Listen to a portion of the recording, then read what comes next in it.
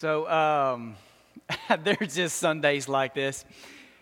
It's so funny. Last night, Glenn Haley, you just raise your hand, Glenn. I want people just to know who you are. Glenn Haley shoots me a text last night. Glenn's been a season ticket holder for the Grizzlies since they came here. Can probably count on one hand how many games he has missed. And he shot me a text and he said, equipment failure, shot clocks aren't working, so the game has been postponed. Or they had to push it back a little bit. And my response to him was, it sounds like church sometimes. Little did I know I was going to show up this morning and me and our computers crashing. I know our tech crew, they get here early on Sunday mornings and they work Saturday nights trying to prepare for Sundays. And they take stuff like this really personally as if they did something. But I think any of us who have a phone or computer knows sometimes things just happen, right? And I know they're like, man, we need it. And can we just thank the Crow's Nest for all they do, just week in, week out.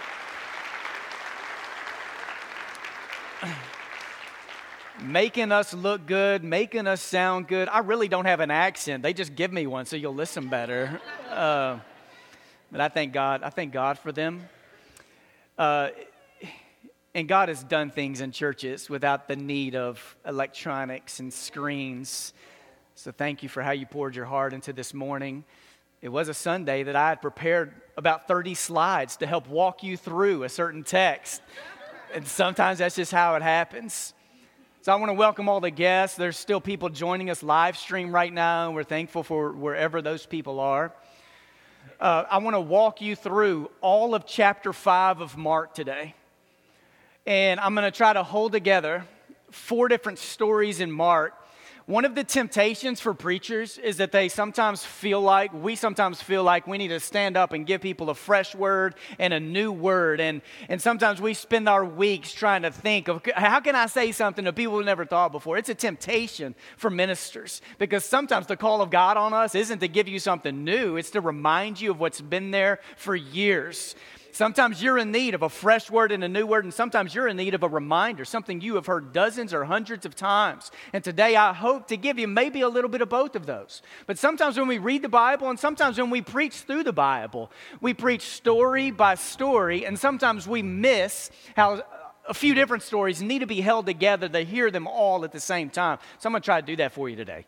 In Mark chapter 4, verse 35, there's this one little phrase that shows up. And I'm not even suggesting this morning like theologically, like you have to know this phrase to understand the Bible, but it's the phrase other side. And this shows up 3 different times in the 4 stories that I'm going to work you through this morning, other side.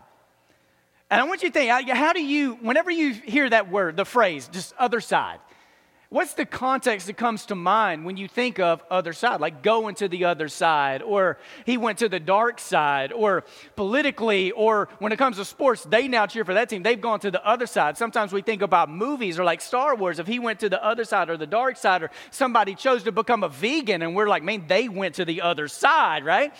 Like, there are a lot of different ways we use this phrase. Sometimes we just use a phrase like direction. You're at the sea, you're at a lake, you're hiking, and hey, let's go to the other side.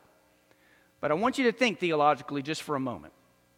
I want you to think about God, how God chose to go to the other side for us. And I love what Eric and Sabrina did with communion today, just pointing us to the cross and this chasm that did exist, and that God did not look at us or say, hey, once you people clean yourself up, then I'm going to invite you to come to me and then I'm going to save you. It's that God's mission and what God chose to do in Jesus is that, hey, we are going to go where they are. We're going to enter into their mess. We're going to go where unclean people are. We're going to enter into their sin and become that so that we can save people. We didn't deserve to be saved. It's this free gift of God. It's this free gift that has been given to us. It's a free gift of salvation, but discipleship isn't free. Discipleship is costly. So God has come to the other side for you. God has come to the other side for us. And because of that, God has also now called us to go to the other side for people. That we have been called to go on a mission of what are the boundaries I need to cross in God and with God so that other people can hear about God. And sometimes God calls us to go to the other side and we don't want to go there. The person in my life over the last 10 years that challenged me on this maybe more than anyone else was Lee Brown. Lee Brown was a member of this church for about a decade, passed away a couple of months ago. If you have only been here a few weeks, you would have known Lee Brown. You may have smelled Lee Brown. Lee was homeless in Memphis for about 20 years, and through those 20 years, there are times he wasn't on the streets every single night, but when Lee showed up to church in September of 2008, and I just know that, I'd only been here a few months, I remember smelling homelessness out in the hallway before I even met Lee.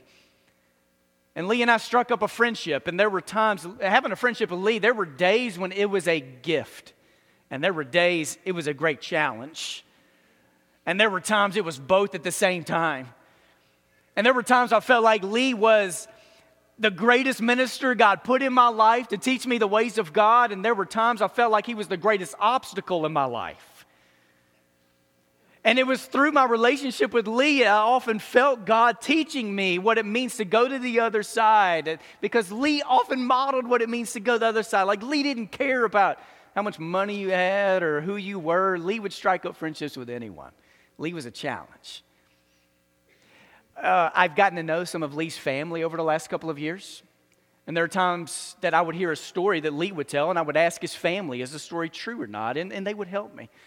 And in the funeral, there was a group from Idlewild Presbyterian Church, which Lee also had a membership there. Lee was members at a few different churches, if you didn't know that, all right? And in Idlewild Pres, they were here, sitting right here in this section. And the pastor of Idlewild Pres, Pastor Steve, came over to me and he said, man, I've known Lee since he was on the streets, almost 20 years, I've known Lee. And he said, can you tell me anything that the family has shared with you that would be helpful for me to know about Lee? And I said, well, one thing that would probably be helpful for you to know is Lee told a story that he had a sister who he watched her commit suicide, and that story never happened. Lee doesn't have a sister. There's never been a sister in their family.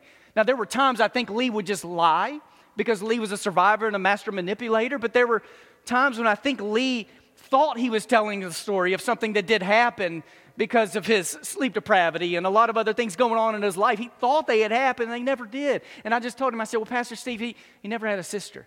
And Pastor Steve started laughing. And I said, what? And he said, that's funny because I did the funeral for that sister about 15 years ago. He said, Lee told us about her and we asked when there was a funeral and there had never been a funeral. So we threw a whole funeral for her. That's what we did. We had a meal and Lee talked and we honored the life of her.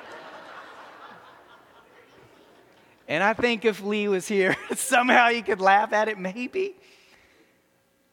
And it's not just Lee. I mean, Lee taught me so much of the ways of God, but Lee was this there were days I had to say, God, you have to give me courage to know how to be a friend of this man. And I'm sure there are times in your life when God's asking you to go to the other side or enter into some kind of relationships that is hard. And what we have to remember, if God was willing to enter into a relationship with me and come to my side, I've got to be willing to go wherever God is too. So to help you see the Bible this morning, I have 4 volunteers who are going to make their way up right now to help the story come to life for us. And I want to ask those 4 volunteers who so graciously this morning said they would come to go ahead and head on up here. And as the church, can we just put our hands together and thank them?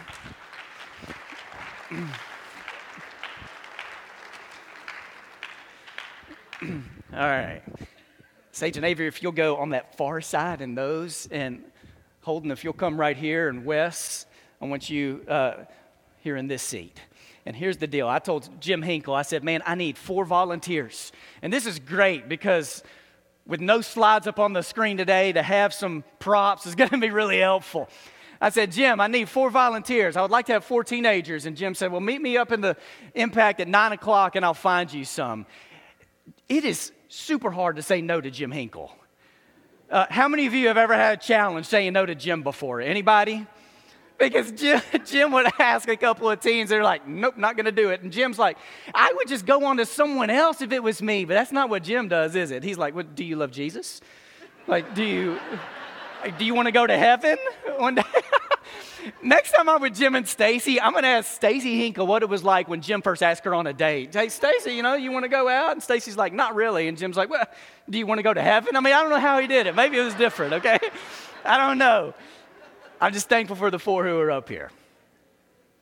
I want you to think about the book of Mark just for a moment. I've been teaching this for weeks, and that Mark is this call to discipleship. And Mark's writing to a church that was suffering great stress and duress and tension. And he's writing, teaching them the ways of God. So open your Bibles to Mark chapter 4, verse 35. And I'm going to try to work us through, and I want you just to hold this. There are 4 different stories, and they go like this. In Mark chapter 4:35, it starts out with, on that day when evening had come, he said to them, let us go across to the other side. Now, this is a time when Jesus is putting his guys in a boat, and they're going to the other side. And just make a note in your Bibles, they're going to Gentile territory. This is a pretty big deal. And as they're in boats going across this sea to the other side, there's a storm that breaks out. Have you ever been in a boat when a storm comes? And look in chapter 4, verse 35. It says, when evening came, they got in boats. Not just a boat, boats, and went to the other side. Can you imagine being in a boat at night in a storm, in a time with no electricity, and if you had torches, a storm's going to put out any fire you have. It's dark, and you're in a storm. And they begin freaking out, thinking they're going to die. And in the story, what's Jesus doing? He's sleeping. Have you ever been in a storm in your life before and you felt like God was sleeping? Or God was on vacation? Or did God care? They're in a storm, thinking they're going to die, and Jesus is sound asleep. So this lets you know Jesus wasn't a light sleeper, I guess. Or maybe it had just been a hard day, or maybe he had too much melatonin. I don't know, all right? Jesus is out like a light. So they wake him up and they're like, teacher, do you not care that we're perishing? And then Jesus woke up and it says he rebuked the wind. It's the same word Jesus uses when he drives out demons. And I'm not suggesting that it's demon possession that's in the water. What I am saying and stating is Jesus looked at anything where there was disorder and chaos and desired to rebuke it to make it right. He looked at the wind and he rebuked it and he said, peace be still. And then he looked at his disciples and what he said is, why are you afraid? Have you still no faith? And if in the moment Jesus is like, why are you afraid? My response is going to be, because there's a storm hitting a boat. Like, wouldn't you be afraid too? And Jesus is like, hey, man, don't be afraid. Have faith. When I am with you, I need you to believe that I am here to speak and breathe peace into everything. And verse 41 says, they were filled with great awe, and they said to one another, who is this that even the wind and the sea obey him? Now for Jews, they thought of the sea as a place of chaos, and now they've seen Jesus calm chaos. And I think you need this story of Jesus calming the storm before you can understand the 3 stories that are going to play out in the rest of chapter 5 of Mark. I think this story lays the foundation. This story is the prelude for all these other storms that are going on in people's lives. So the next one is this, in chapter 5, verse 1. Will you hold that, Wes? And what you have is they came to the other side. So now they're on the other side in Gentile territory. And here's what happens. When Jesus got out of a boat, a man with an impure spirit came from the tombs to meet him. And this man lived in the tombs, and no one could bind him anymore, not even with a chain, for he had often been chained hand and foot. But he tore his chains apart and broke the irons on his feet. No one was strong enough to subdue him. Night and day, among the tombs and in the hills, he would cry out every day, and he would cut himself with stones. This was the kind of man that if he had kids, you're like, dude, if you ever see that guy, run. Like, don't come close. This guy was living in the tombs, demon-possessed. Nobody could bind him. He could break any chain. And then in verse 6, what it says is, when he saw Jesus from a distance, he ran and bowed down before Jesus. When I read verse 6, I can't even get to he bowed down because I'm thinking about this crazy man who is running toward Jesus. And if I'm one of the disciples with Jesus and I see this crazy man running, what I'm thinking is, I don't got to outrun the demon-possessed man. I've got to make sure I can outrun all these other guys so demon-possessed man doesn't get me, right? He's running to Jesus and he bows down. Every story we read this morning of people coming to Jesus, they bow before Jesus. And these are leaders and men and women desperate, bowing before Jesus. And when he saw Jesus from a distance, he ran, he bowed down, and then he said this, "What have you to do with me, Jesus, Son of the Most High God? I am calling upon the name of God. Don't torment me." Think about that. It's a man full of demons whose demon's desire is not to create order in your life, but chaos in your life. And it's a demon-possessed man who is now saying, by the name of God, do not torment me. And verse 8 says Jesus had told him, apparently Jesus has already said, "Come out of the man, you unclean spirit." So this is one case when Jesus drives out a demon and the demon doesn't immediately flee. Instead, Jesus enters into a dialogue with the demon-possessed man. This is crazy. And Jesus says, "What's your name?" And the man's response is, "Legion," which Legion stood for armies who had 400 to 600 troops in the army. That right there lets you know this is Jesus versus a mob. This is Jesus, one person, versus an entire army.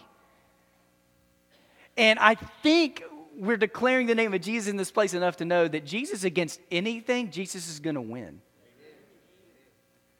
"What's your name?" He says, "My name's Legion, for we are many." And then this demon-possessed man begins bargaining with Jesus. And the guy says, "Send us among the pigs and allow us to go into them." And Jesus said, "Okay." Now, if you're reading this story from most places in the world, like, this isn't a big deal. But if you're in Memphis, Tennessee, and you're reading this story, I mean, we're like, why's it got to be pigs, man? Like, why pigs? That's a lot of slabs, right? That's a lot of bacon. 2,000 pigs that now take off running on a suicide mission, diving into the sea. Could you just imagine what this scene was like? Pigs drowning themselves, dying. Okay, and if you read the story, and there are people who push back on this story, or they're like, "Man, what in the world has happened? Why did Jesus allow that to happen?" Because surely the economy took a little hit because of this. You had people who watched over those pigs, and now how they're trying to make money, it's gone. Like this just doesn't seem like a nice act. Let me give you a couple ways to think about this. When it comes to evil, Jesus knew in this moment he agreed to their proposal, but he defeated their purpose. And Jesus knows that evil isn't just something that he wanted to cast out and then that evil could go do something else in the world. Evil belongs at the depths of the sea, conquered and defeated. And something else you learn just in the mission of Jesus is that dealing with evil is costly. And here it costs the lives of 2,000 pigs so that a man could be made right. And then what Jesus says in verse 19 is to go home to your friends and you tell them how much the Lord has done for you and what mercy he has shown you. This demon-possessed man wanted to get in the boat with Jesus and go with Jesus. And Jesus said, no, I want you to go back and I want you to tell what Jesus has done for you. He became this great missionary. There are times when God's going to work a wonder in your life, and you may think God's going to want you to tell that wonder in a certain way, and God's going to call you to do something else with it. But whatever it is God is doing in our lives is a story to tell, a story to proclaim. And then the very next story, you actually have two that work out in the same story. Can you hold this? So you got Jesus calming a storm, and then Jesus calming and setting a man who's been demon-possessed, putting him in his right mind. And then you have this next story, where in Mark 5:21, it's when Jesus had crossed again in the boat to the other side. So 3 different times you have other side. Jesus went to the other side and ends up in a storm. Then he gets to the other side. Now he goes back to the other side. It's like trying to put all the directions together, right? And now he's to the other side and he comes, and then there's a leader of the synagogue. You're not the leader of the synagogue, but you're in this story, okay? A leader of the synagogue named Jairus came, and when he saw him, he fell at his feet and he begged him repeatedly, "My little daughter is at the point of death. Come and lay your hands on her so that she may be made well and that she may live." A 12-year-old girl who wasn't just sick, she was dying. So a dad who's come to Jesus as a great leader, putting himself at the feet of the great leader, asking not just that my daughter is sick, will you make her well? But that my daughter is dying, like she's been given a death sentence, and you're the only thing I can do. You're the only one I can come to. I've walked the halls of St. Jude. I've been with some of you who have lost kids, and you've had kids who have been very ill. And I think most of us who have children, like we would take on whatever is in our kids. Like, just give it to me, God. I don't want my children to suffer from this. And I can see in this dad, this desire, man, I just want my daughter to be made well. There are times where my boys will bruise their bodies, or they get a cut, or they jam a finger, and they're in pain. And I'm like, man, God, I wish I could just take the pain. There are times when my boys get sick, or they have the flu or strep, and I look at Casey and I'm like, don't you wish you could take the pain, right? I'll take the pain for stumped toes, but don't you wish you could take the pain? And here's this dad, 12-year-old girl who is dying. And Jesus says, I'll go with you.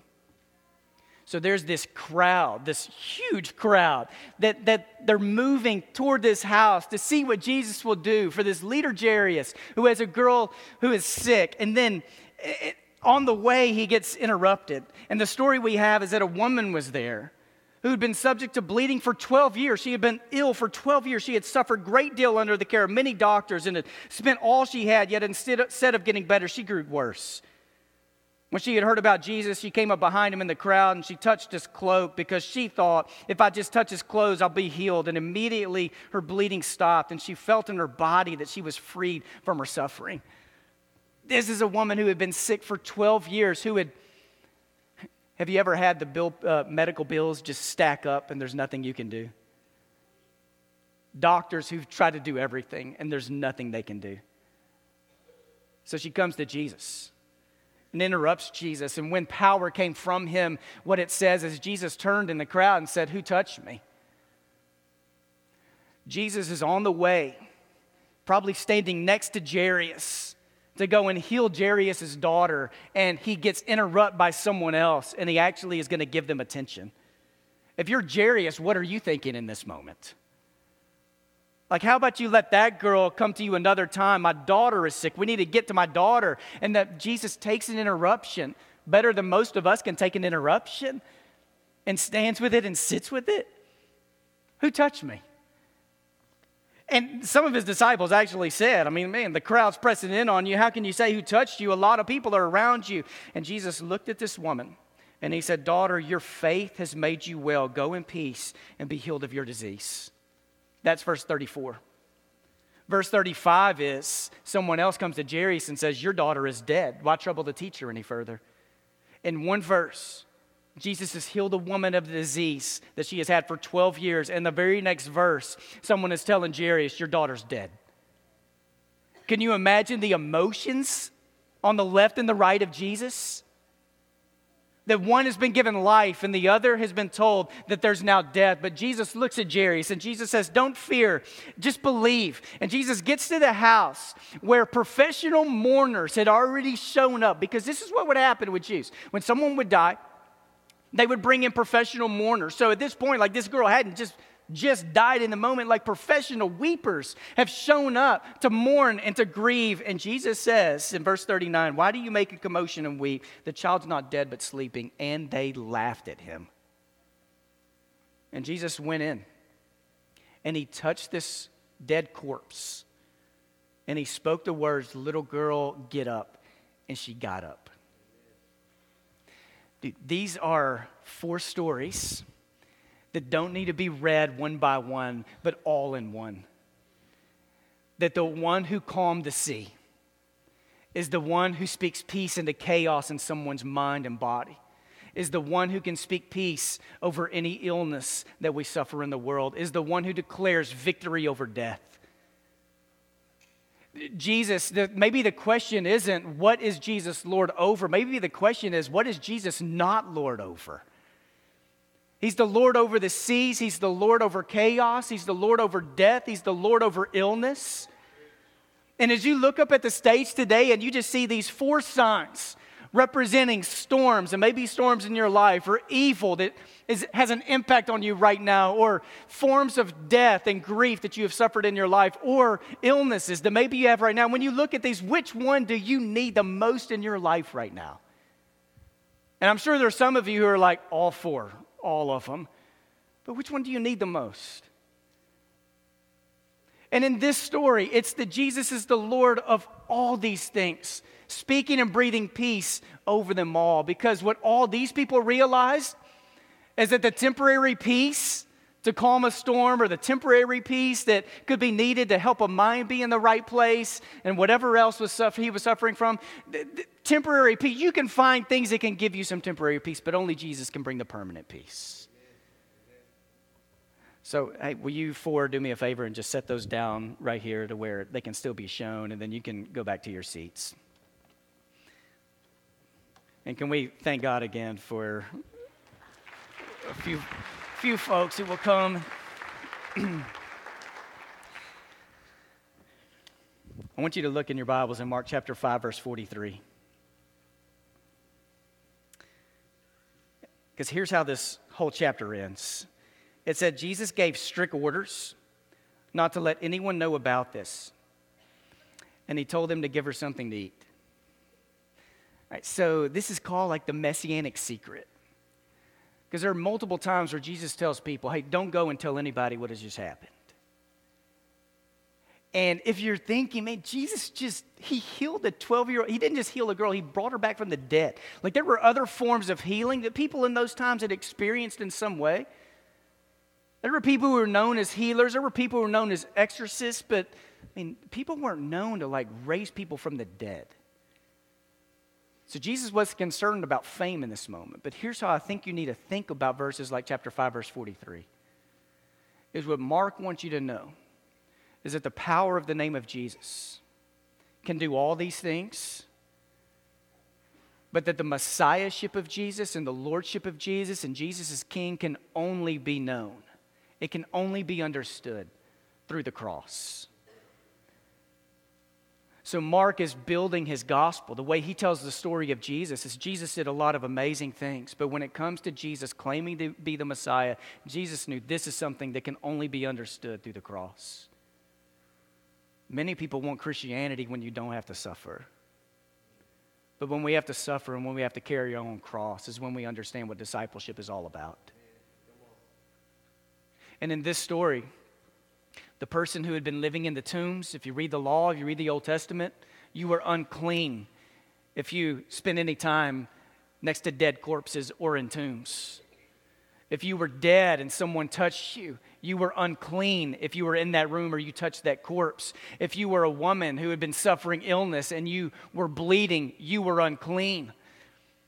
And in this story, this man who's been demon-possessed and living in tombs comes into the presence of Jesus, meaning his presence, in a way, is making Jesus unclean. Jesus touches the young girl who is dead. He doesn't just tell her to rise up. He touches her. And here's the bleeding woman who touches Jesus. So Mark 5 is letting you know, Jesus, he's not here to teach you how to break the law, but Jesus is here to set people free from everything, to carry whatever it is that makes us unclean, to make us clean, so that we can be in the presence of God. Does this make sense to anybody here? So we're going to sing a song, and I want to ask those who are receiving people for prayer and for our elders, will you go ahead and position yourself in the room to receive people for prayer? And I hope and pray that one of these images, one of these words will give you some way to reflect as we sing these songs on what it is you need God to do in your life, what it is you are asking of God. Can we pray? I want to ask you to bow your heads and close your eyes. And let's just open our hands where we are and to receive from the Lord this morning. To the God who speaks peace over the storms in our lives, whatever that may look like. Will you speak and declare that peace loudly in our lives? And God, whether it is you calming a storm today or giving us the peace of knowing that one day the storm will be calmed, give us hope, give us joy, set us free. I pray this in the name of Jesus. Amen. If there's a need in your life, I ask you to go find one of these leaders or make your way to the front. Let's sing together.